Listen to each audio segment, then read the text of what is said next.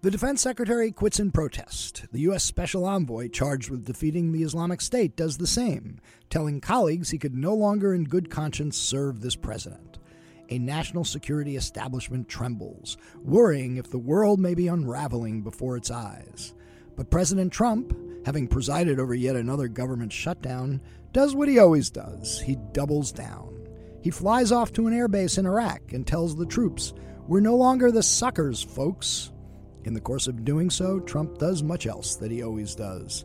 He attacks the Democrats, signs Make America Great Again hats, and tells a bunch of whoppers to the troops, claiming falsely that they hadn't gotten a pay raise in 10 years, and then boasting that he gave them one more than 3 times bigger than he actually did. Are we really no longer the suckers, or have we once again been sucker punched? We'll discuss with a retired Marine Corps general who served as a top commander in Iraq and Afghanistan on this episode of Skullduggery. There is absolutely no collusion. I didn't make a phone call to Russia. I have nothing to do with Russia. Everybody knows it. People have got to know whether or not their president's a crook. Well, I'm not a crook. I told the American people I did not trade arms for hostages. My heart and my best intentions still tell me that's true, but the facts and the evidence tell me it is not. I did not have sexual relations with that woman.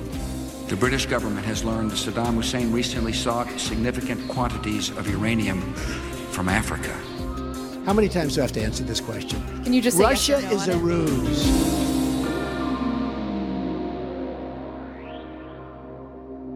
I'm Michael Isikoff, Chief Investigative Correspondent for Yahoo News. And I'm Dan Kleidman, Editor-in-Chief of Yahoo News. Quite a Christmas week for the president after all the turmoil of the resignation of his defense secretary, James Mattis, and the special envoy, Brett McGurk. The president flies off to Iraq. Interestingly, he does it on the same day. The New York Times had this fascinating story about how he avoided serving in Vietnam, getting this diagnosis for bone spurs from a podiatrist who actually was renting an office from Trump's father and apparently, according to the podiatrist's daughters, was looking for some sort of favor from Fred Trump. And so he gave the Donald the bone spurs diagnosis. All right. Well, first, we should say that they have no documentary evidence of this. That's and true.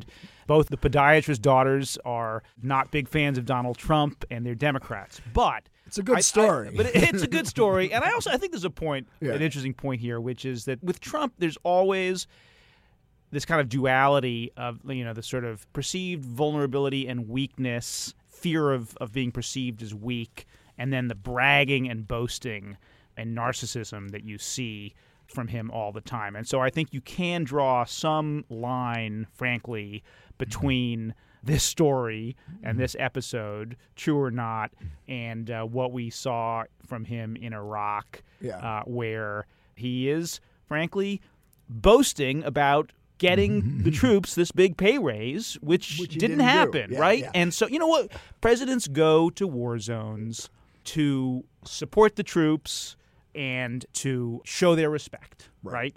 When Donald Trump goes, it's really all about him again. And, it reminds me a little bit of his first days as president. Yeah, the crowd size when he goes to the CIA and he's standing before the Wall of Stars, which commemorates fallen CIA officers, making extraordinary sacrifices for the security and freedom of their country. And what does he do? He boasts about the crowd size. Yeah. You see this pattern over and over again. And just to be clear, what he said to the troops in Iraq is that he'd given them a 10% pay raise and that the forces had not received a pay raise in more than 10 years.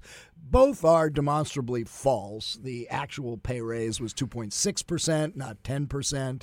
And they have gotten raises every year for decades, going back to the early 80s. Yeah. So you wonder why his former lawyer, John Dowd, did not want the president to sit down with Robert Mueller for a face-to-face interview on matters relating to Russia.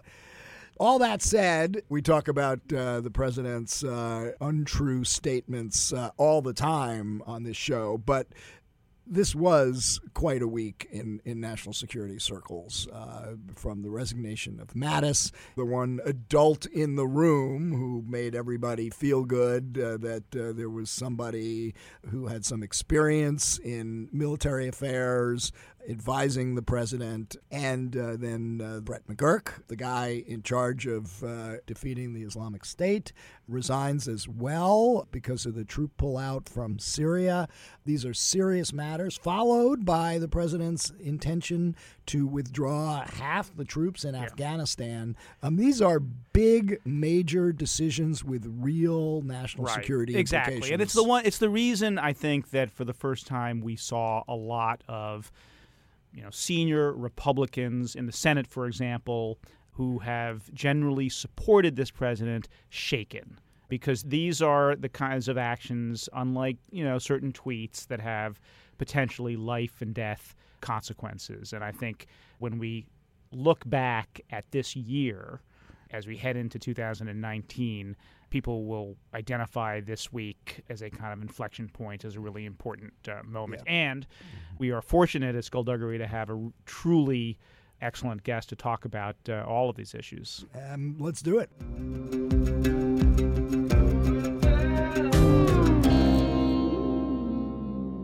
We are now joined by somebody who's uniquely situated to comment on the turmoil in U.S. national security circles at the moment. General John Allen, retired Marine Corps general, was a top U.S. commander in Iraq during the Iraq War in Anbar Province. He later was the deputy and then acting commander of the U.S. Central Command, succeeded by General Mattis. And then he went on under President Obama to be the U.S. Special Envoy for the defeat of the Islamic State, and was succeeded by Brett McGurk, who just resigned this week as well.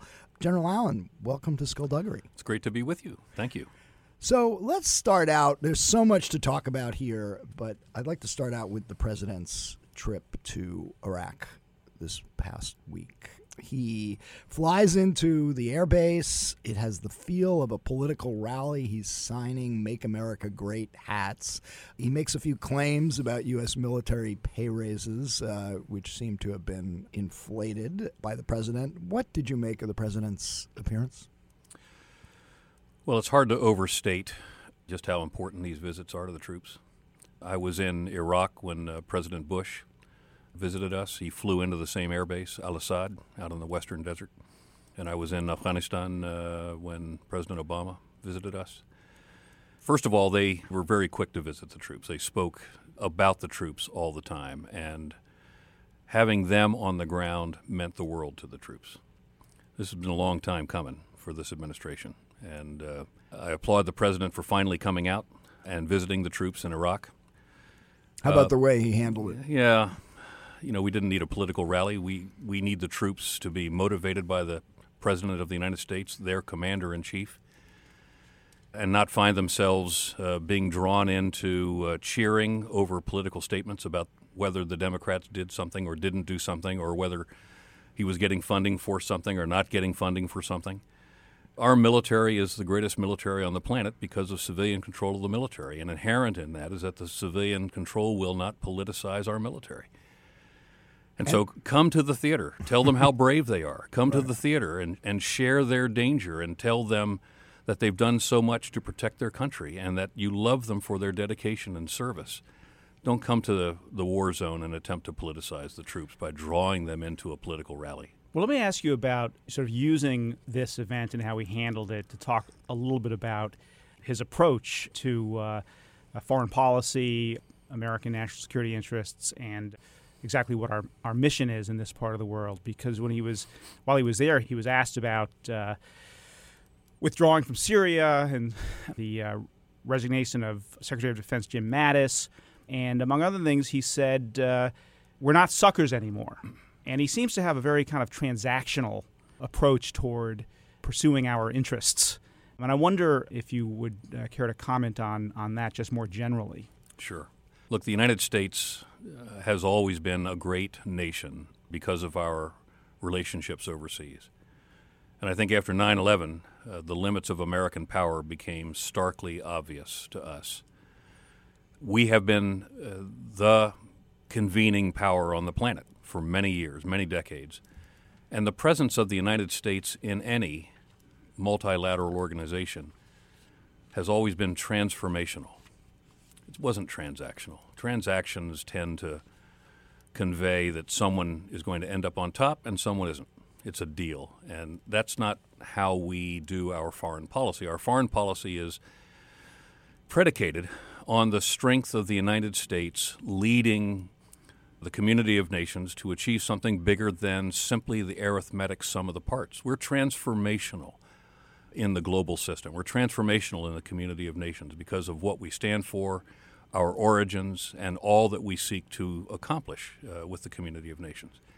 And when you remove both our willingness and our capacity to be that transformational power, when you seek to create the appearance that we're a transactional power, where multilateral organizations are no longer valued, then it enormously diminishes the role of the United States for good in the world. And that's what's happening here, and that's what we see when we move in that direction. Well, let's drill down on that a little bit. I want you to talk a little bit about what you think the strategic implications are of this withdrawal from Syria.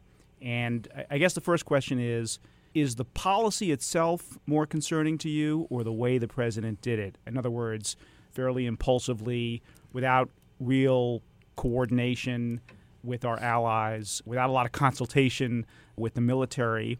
And then just secondly, Richard Haass, the chairman of the Council on Foreign Relations, tweeted, "Welcome to the post-American Middle East." So in terms of our strategic interests, are we in essence giving the Middle East up to the Russians and the Syrians, particularly in Syria? Yeah, well, let me come to that, and if I miss it, come back to me. I will. From the very beginning, when we took on the Islamic State, we had very few options in Syria. And I can remember saying to Brett McGurk, who would be my replacement, and saying to Secretary Kerry and saying in the White House sit room, the entire border of Syria and Turkey at that particular time was what we call blackened up. And the color on the maps that the Turks would give us for the Islamic State was black. And the entire border, south in Syria, was colored into that in that color, black. We had very few options. We had no allies on the ground. We couldn't see through the Islamic State. And then you'll remember we had this fight at a town along the border called Kobani. And the United States piled on in that fight. And what we discovered in that fight was that the Syrians would fight. Not just Syrians, but Kobani was largely a Syrian Kurdish town out of the YPG, which is the Syrian Kurdish movement. And when we discovered that they would fight, we began to fashion a major operation using our special operators, working with the Kurds and the other Syrian forces in northeast Syria to take back that border. And from roughly the KRG, the Kurdish regional government in northern Iraq, all the way to the Euphrates, we cleared that border with American troops advising what we would call ultimately the Syrian Democratic Forces, advising those forces and applying coalition firepower. And that was the theory of the case all along. And this is where the United States wants to position itself in the future. You'll recall that there was a large outcry in this capital, in Washington, to put American combat troops on the ground to deal with the Islamic State. And many of us who were watching this unfold disagreed with that. Now, it was a valuable conversation because it smoked out the things that we thought we could do. But to reinsert American combat troops into Iraq and ultimately to push those troops across the border into Syria would have introduced yet again the antibodies of a foreign coalition on the ground, which had destabilized so much of the Middle East.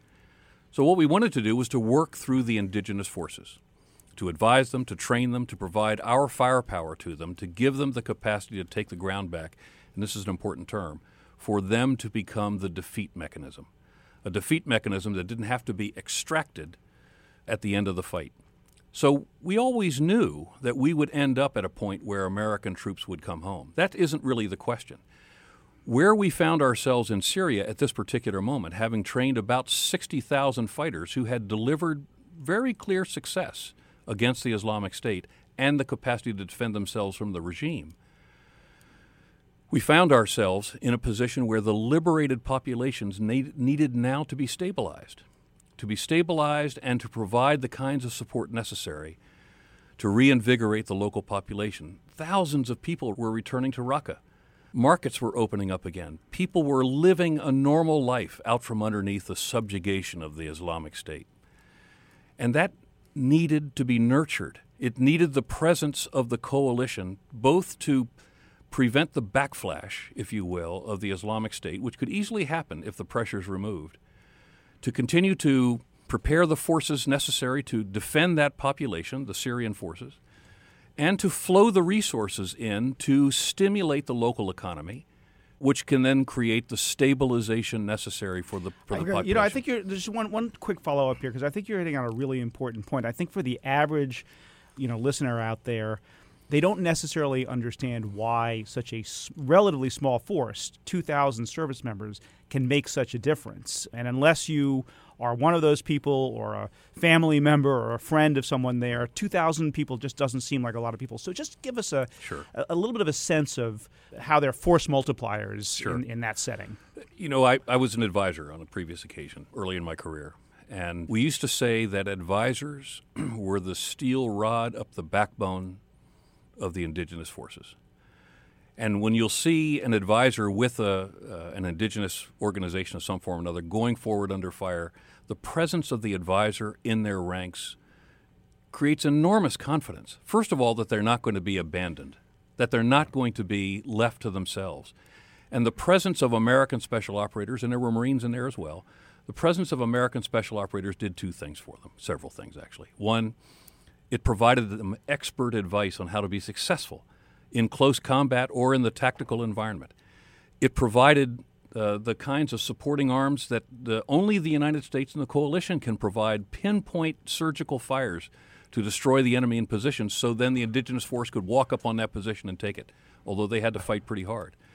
And third, just the presence of the foreign advisors gave them confidence that they would not be abandoned. Okay, General, a couple things. First of all, you said that you were keenly aware that U.S. forces can be antibodies in a foreign country like this, where they actually inspire attacks against us because we are a foreign country on another country's soil. Sure. And then secondly, for how long? You said, we got to be there because if we leave, the Islamic State can come back. That sounds very much like the strategy or lack thereof we've had in Afghanistan for 17 years, and people look at that and see a perpetual war. Mm-hmm. How is the Syria, we'll get to Afghanistan in a moment, but how is Syria any different? It's a country in chaos with a hostile dictator, still the president, much bigger presence by the Russians and the Iranians. People have a hard time seeing what the long-term strategy here is.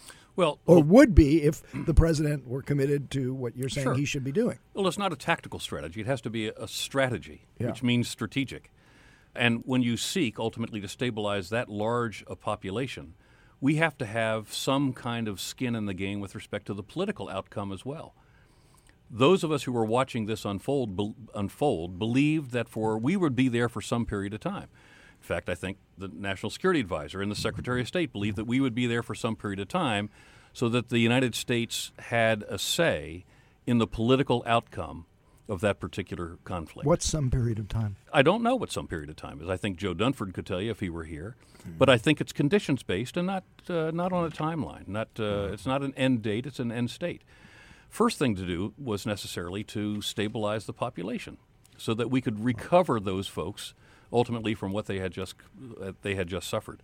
The second thing to do was to not abandon them ultimately to the regime with the Russian firepower, and we'd seen that occur in other places in Syria where the regime, once it recovered a population that had resisted them, were slaughtered en masse practically. So we needed to stay there long enough to be the protective presence as well as the stabilizing presence. And then we had to be a participant in the political outcome, the political conversation on how Syria would evolve over time. That might mean we'd be there for some period of time. But as Dan just said, it's 2,000 troops. We've got thousands of troops around the world today. Yeah. We have thousands of troops below the DMZ in Korea, and we stayed there. This is a key point. We didn't just win the kinetic fight. We stayed there long enough to create a stable environment within which then political capacity could be developed and economic capacity could come as well. So I can't tell you the date, and my guess would be that there were conditions that were in the minds of our planners that once achieved, that would then be the trigger to bring home some number of our troops until they were all home. For the past several years in Congress on both sides of the aisle, I'm thinking particularly of Tim Kaine, Senator from Virginia, and also Bob Corker, Chairman of the Foreign Relations Committee, we're raising questions about the fact that we had troops in Syria, we were conducting an air campaign, and there'd been no congressional authorization for this.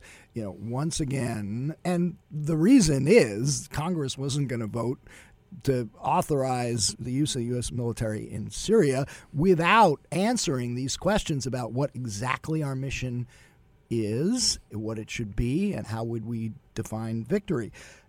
There's still no U.S. congressional authorization for any military troops in Syria. Does that bother you? Well, to argue that we should stay there without any congressional authorization. Well, two things. One is they should be there because they should be there. They should be there because the situation demands that they should be there. And I fear, frankly, for their survival if we pull out too fast. Whose survival? The troops, the population that was just liberated. I fear for them if we depart too quickly. And our allies, the Kurdish That's what troops. I mean. Yeah. That's what I'm talking about. Yeah. The reliable allies that we've been able to create within the SDF, Syrian Democratic Forces, which are partly Kurd, but a very large number of Syriac, Christians, Arabs, etc. We still are operating, and I think this is a flaw. We're still operating off the authorization for the use of military force that we got after 9/11.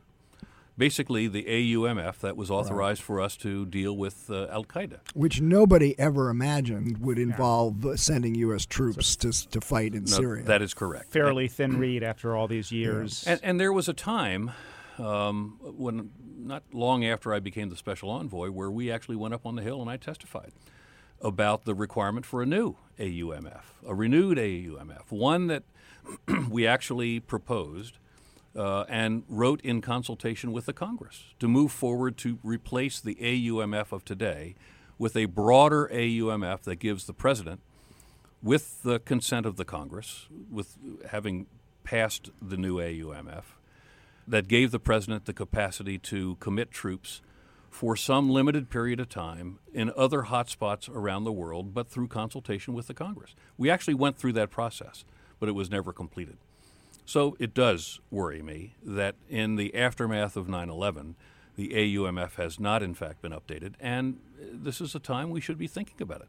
I mean, there are profound changes about to occur about our posture in the region, but there are also profound changes for how we should be considering dealing with these kinds of threats in the future. And with an authorization for the use of military force that dates to within a very short period of time after we were attacked on 9/11, that is becoming a relic of our long-range, grand strategic posture in the world, and we need to be thinking about this more broadly. General, speaking of our strategic posture in the world, I want to go back to part of my last long-winded question and get you to address the strategic implications of pulling out of Syria, and specifically what Richard Haass said, welcome to the post-American Middle East. Is that hyperbole, or is that something to be worried about? Well, if Richard Haass says anything, I'd be paying attention to it closely. Look, we had begun that process under the Obama administration. I don't think there was any question of that. But this specific act in Syria, the very clear appearance of our abandonment of those allies on the ground, the Kurds and the Syrian Democratic Forces, turning over that area potentially to the Turks without any real understanding of what their long-term intentions are. But I think we all have real concerns about where Turkey has gone. Are you expecting the Turks to move in? Well, they promised that they would. Yeah. And the conversation at the end of last week was that the U.S. would provide some limited logistics support for them to cross the border and move into that region. I don't know what that will look like. My hope is that some part of the conversation, although I have no reason to believe that it occurred, my hope is that some part of the conversation with the Turks was that the U.S. has a very clear expectation that those forces that we leave behind will be treated in a humanitarian way and that the process for the stabilization of that population will continue under Turkish leadership, or at least will be permitted to continue under the indigenous leadership that we leave behind. But then I have no idea how the regime, which promises it will recover the entire territorial integrity of Syria, I have no idea how that's going to unfold. What we do know is that between the Iranian IRGC Quds Force, Hezbollah, and regime elements supported by dramatic Russian firepower, we have seen some real bloodbaths in those elements of the population that have been recovered by the regime of Bashar al-Assad. So, to the larger point, we are withdrawing from Syria along now some timeline that is yet to be determined. My guess will be that we'll remain in Iraq with some number of forces. NATO has committed itself to Iraq with the idea of training Iraqi security forces for some period of time. Our future with the Saudis, I think, is uncertain. We do have, I think, very strong relations still in the Gulf in a number of areas, and it's in our interest to have a presence there. But as we think about the broader Indo-Pacific region as time goes on, it makes sense, and I think this administration will probably find itself following in the general strategic trajectory of the previous administration, that more attention by the United States must be paid to the Indo-Pacific region over time.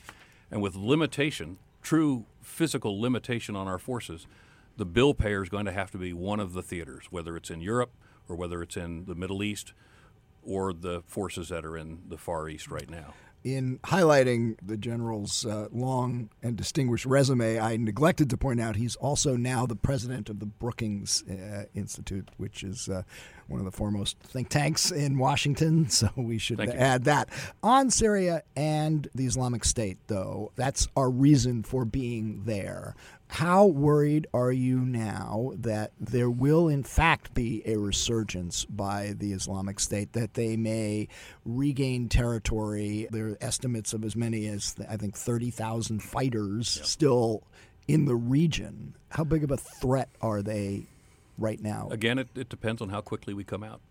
I always worry about this. One of the ways that you prevent the backflash, if you will, the reignition of these organizations, isn't necessarily by large standing forces. It is by stabilizing the population and moving them into an environment where, in essence, their moment-to-moment requirements, their quality of life is such that extremist organizations have no appeal to them.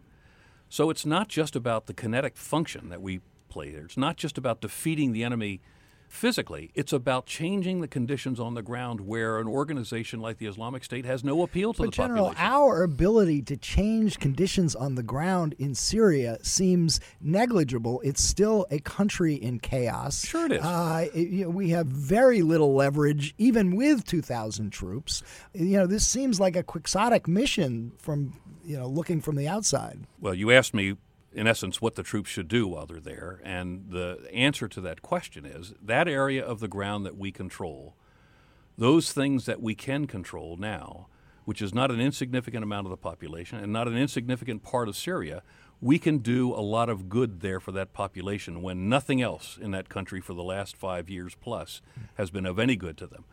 So we're bringing stability to a portion of the population that has not known that stability and has lived under the most horrendous conditions possible. Mm-hmm. If you can imagine it being worse than under the regime, it was worse under the Islamic State.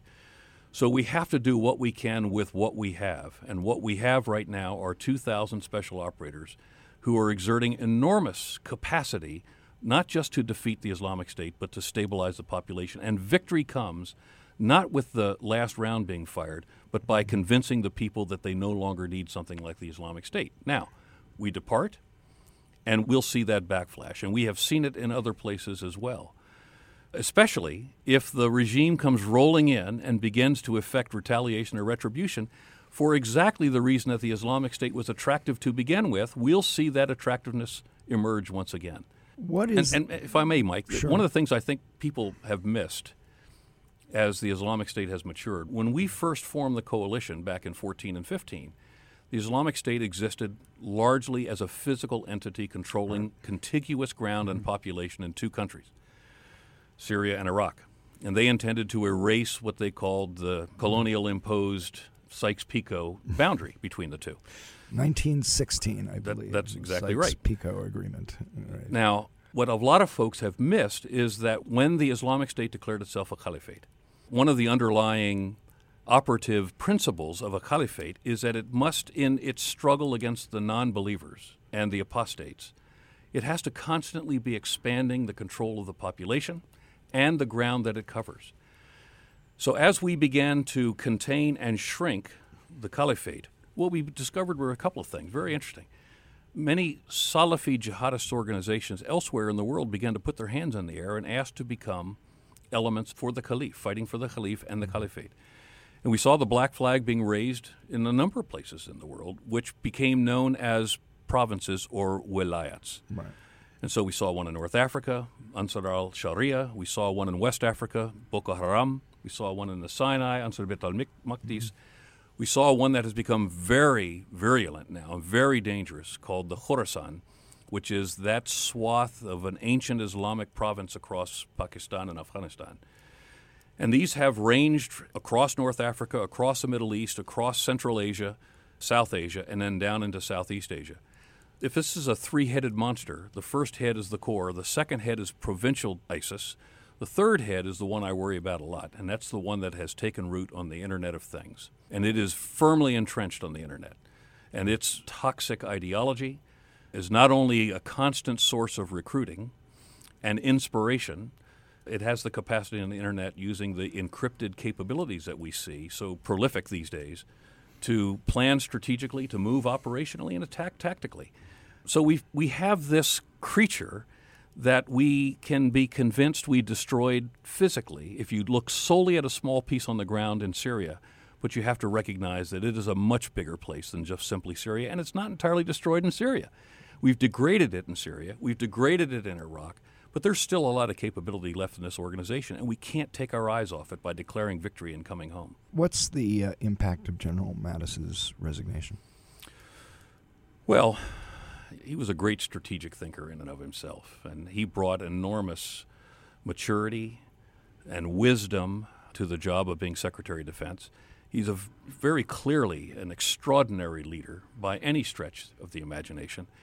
He's an individual who understands the history of conflict as very few people do, but he also understands it in the context of grand strategy and civil-military relations.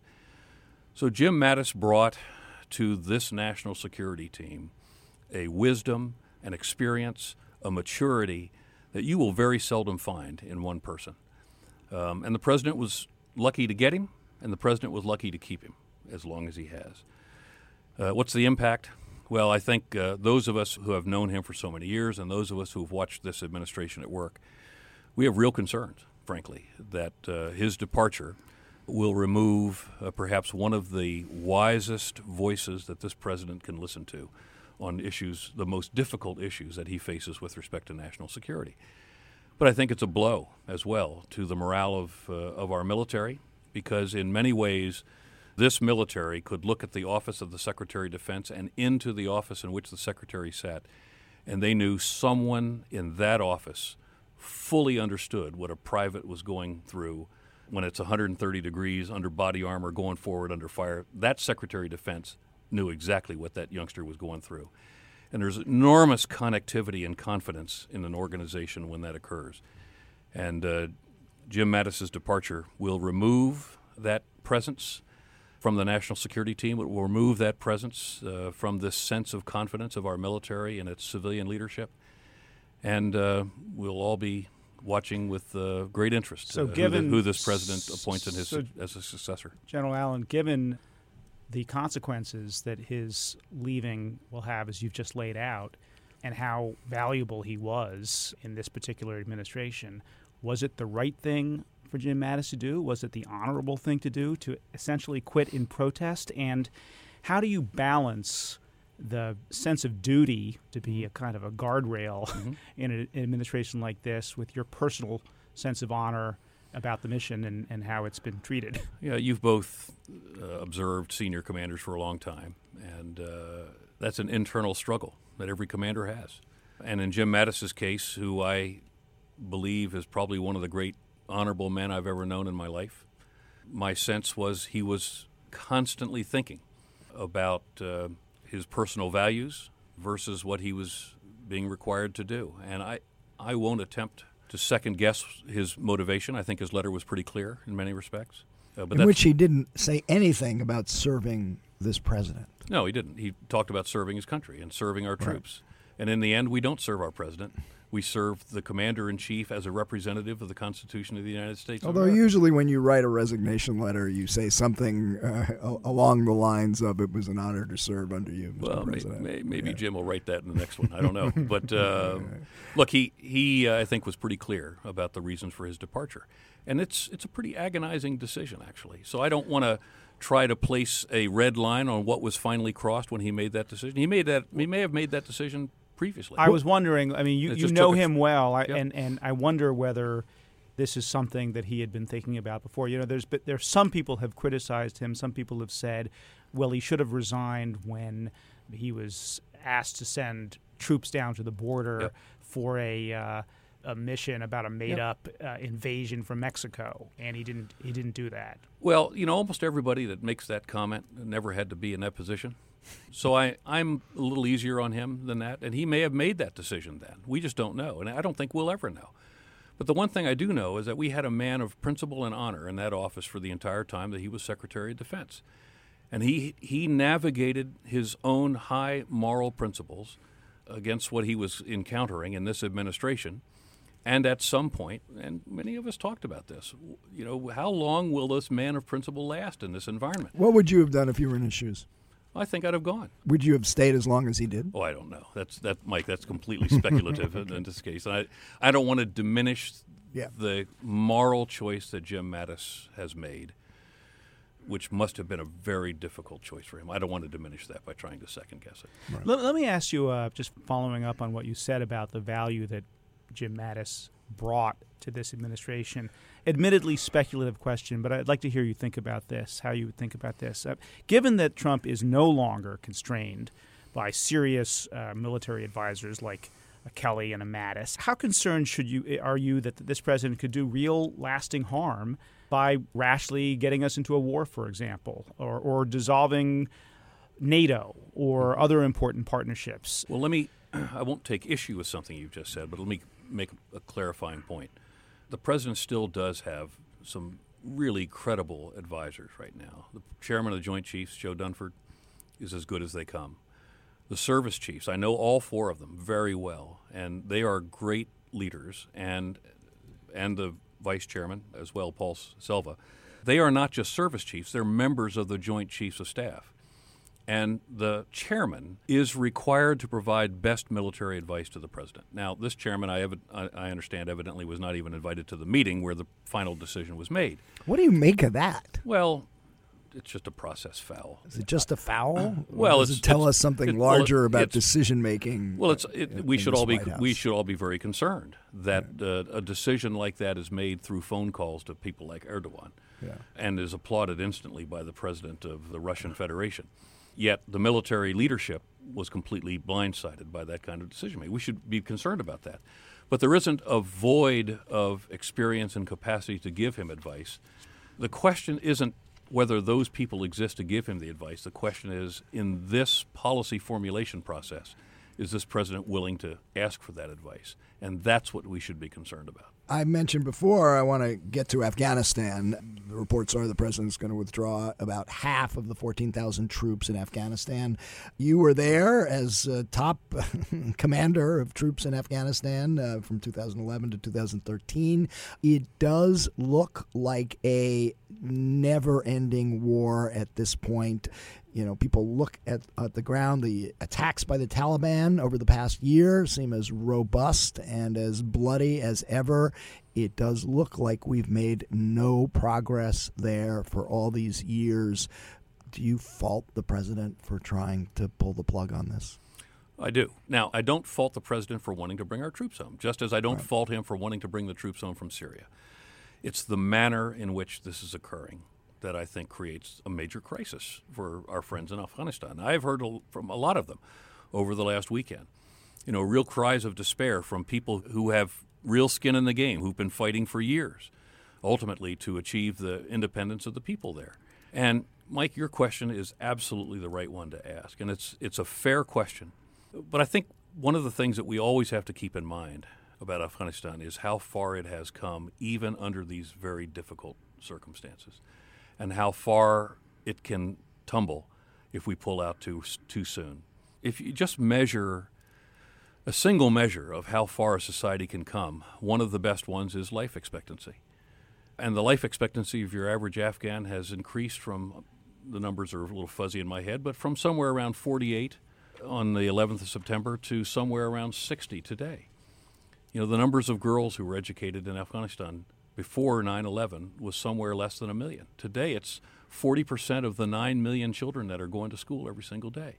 Life expectancy for mothers in birth. But our goal in Afghanistan has not been to rebuild Afghanistan into a robust, healthy democracy. It's been to ensure that al-Qaeda does not come back. That's been right. The strategic rationale for us being there.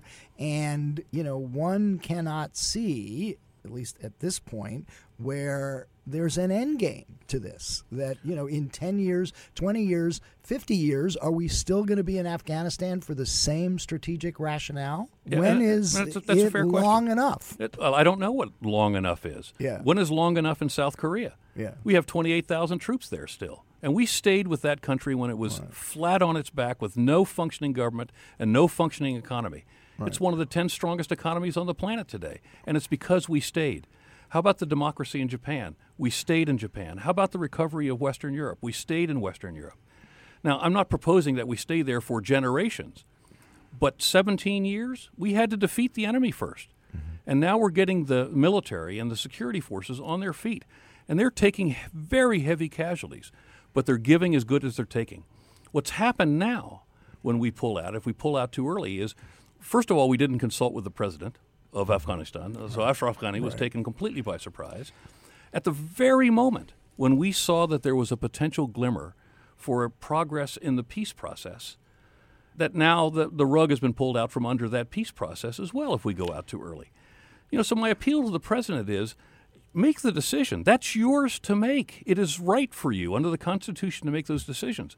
But consult with your military leadership and build a timeline for the departure that does not, in fact, destabilize and potentially creates the collapse of what we have accomplished in Afghanistan.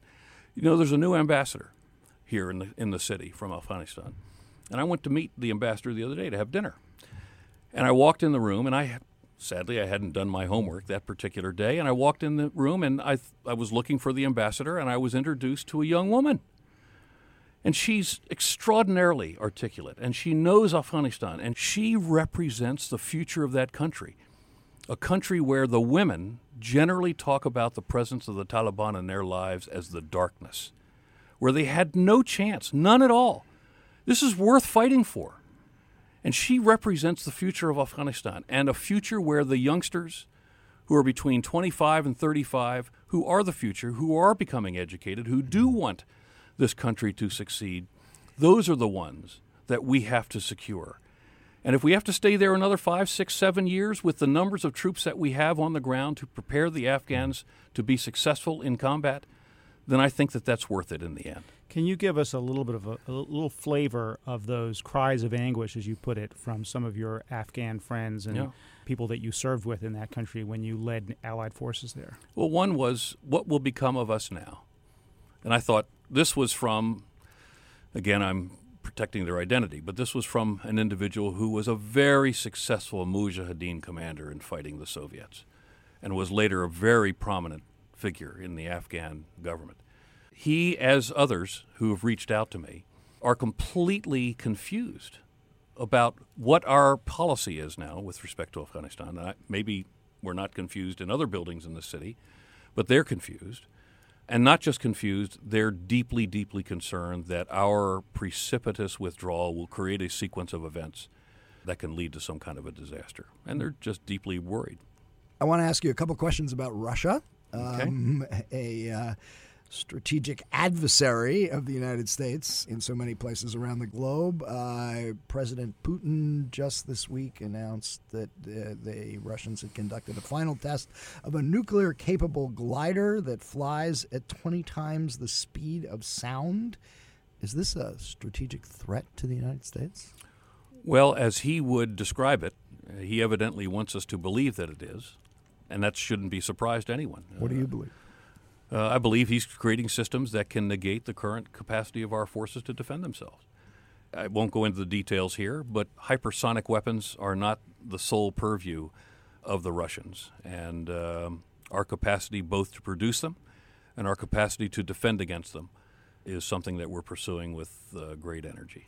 I want to ask you a question about the Russian cyber threat, because you were deputy commander and then acting commander of Central Command before that in Iraq, and it was during a time period of an operation known as Buckshot Yankee, which was designed to counter a Russian penetration of U.S. Central Command computers, which a lot of people look back on and say that should have been a pretty big warning sign to us of the Russian cyber threat.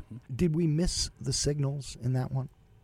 Well, I can't comment specifically. It's been declassified. Yeah, but I still can't comment on it specifically. They had placed thumb drives in the bazaars in Iraq and Afghanistan that were infected with malware that got into Central Command computers. Mike, I was living that dream. I remember it very well. We missed it. And I think that's different. The penetration is different than, but related to, what we consider to be the enormously capable Russian strategic influence campaign that they're waging against the West right now and against the United States in particular. The Russians are not the sole cyber opponent of the United States. And we live in an open society, and sadly, we're behind the game in many respects. Although we're far more sophisticated today using cognitive systems, artificially intelligent cyber defense systems against the artificially intelligent cyber attack systems, we're far better equipped today than we were before. But I worry about our critical infrastructure. We have found forensic presence of the Russians and other DNA, if you will, from certain kinds of malware. We've seen forensic presence in some of our through our analysis of the presence of certain of these capabilities in our critical infrastructure, and I'm very concerned about that. Electric grid, some of our heavy infrastructure, and so we have got to spend a lot more attention on this. One thing that we did not talk about is our relationship with Saudi Arabia in the wake of the horrendous murder of Jamal Khashoggi, the Washington Post columnist. This has always been a key strategic relationship. How do you think that relationship is going to change? How should it change? Are you concerned that under President Trump it actually has not changed very much? And what will that do to American soft power and our reputation for standing up for human rights around the world? Well, there's no question that Saudi Arabia has always been an important partner of ours. But there is a real issue that we have to deal with now. And I draw the distinction between the U.S. having a relationship with the kingdom and the U.S. relationship with the Crown Prince. And I think that we've got to be careful not to throw the whole relationship out because of this issue. Now, but if the Crown Prince is running the country, Mike, I'm with you. It's a little hard. I'm with you. Yeah. I'm with you on that. It's important, though, that we understand there's a distinction because we can exert pressure in certain ways that can have an outcome that we might want. We're not planning to do that right now. But we had real optimism for some period of time that Vision 2030, which was the Crown Prince's roadmap for the future, was going to produce a series of reforms to divest the economy, to give greater civil and human rights to the women, to liberalize the society, to rein in the clerics, the Wahhabi clerics. We all had great expectations in that regard, and it hasn't ended up that way. We have seen, obviously, the war in Yemen, which is a Saudi-led coalition, which is one of the great humanitarian catastrophes right now. We saw the Crown Prince round up somewhere between 350 and 400 other royals and entrepreneurs and incarcerate them in the Ritz and then shake them down for tens of billions of dollars. Kidnap the prime minister of Lebanon. I mean, this guy seems reckless. So the question is he can he be reformed? Can he be rehabilitated? Well, I think, and this is the concern. I mean, the United States may have to take a position, a conditional position with the kingdom, that we won't deal with the kingdom on certain issues as long as he's the crown prince. We had good relations with the original crown prince under King Salman, Mohammed bin Nayef. He had been a great ally of ours in the war against al-Qaeda. Is Brookings taking money from the Saudis these days? Did you cut it off? I did. As a result of this? Yes. And indefinitely? Until when? Until I'm no longer president. Okay. And would it be your advice to the sitting president or any president that we condition our certain relations with the Saudis on MSB no longer being there? Well, I think we condition the relationship to a certain kind of behavior, which is predictable. Don't murder journalists. Well, that's obviously as a part of starting it. Point, but right? Look, they got to get out of Yemen. And both Secretary Pompeo and Secretary Mattis were very clear. The great help that the Saudis needed in Yemen wasn't more precision munitions. They needed the United States to lean on them to come out of this war. And they can't get themselves out of this war. And we have a number of our Arab partners that are stuck in Yemen right now, and they can't extract themselves. The carnage is going on every single day. It has become yet another flat surface in the chessboard between the kingdom and Iran. And as long as that's going on, we're going to have a hot dimension to the Cold War between Saudi Arabia and Iran, which will continue to destabilize the region. So these are the kinds of things that we need to condition our support to the Saudis on. And what is our leverage? Do we end arms sales to the Saudis? Sure. Or spare parts, or training, or targeteering, all the things that are necessary. And pull out of the Yemen war entirely? Well, put them in a position where they have to move forward aggressively to find a peaceful solution to this.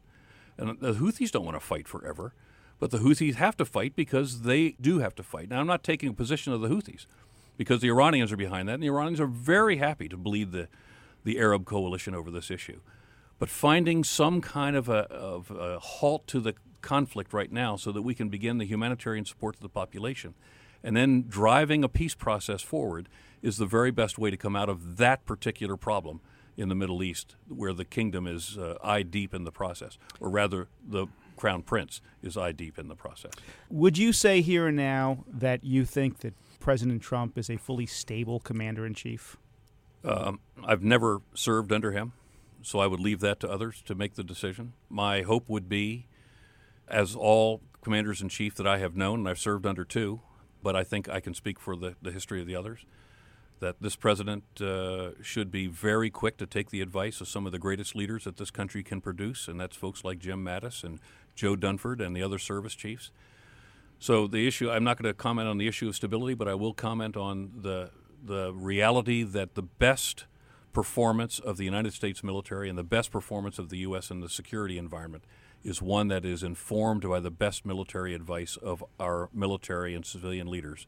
And the president would be well served to take that advice. A good example that to get as far in the U.S. military as General Allen did, you also need good diplomatic skills, which the general clearly has. Thanks for joining us on Skullduggery. Mike, it's great to be with you, and it's good to see you again, Dan. Thanks. Thanks to General John Allen for joining us on this episode of Skullduggery. Don't forget to subscribe to Skullduggery on Apple Podcasts or wherever you listen to your podcasts. And tell us what you think. Leave a review. The latest episode is also on SiriusXM on the weekend. Check it out on POTUS Channel 124 on Saturdays at 3 p.m. Eastern Time, with replays on Sundays at 1 a.m. and 3 p.m. And be sure to follow us on social media at SkullduggeryPod. We'll talk to you next week.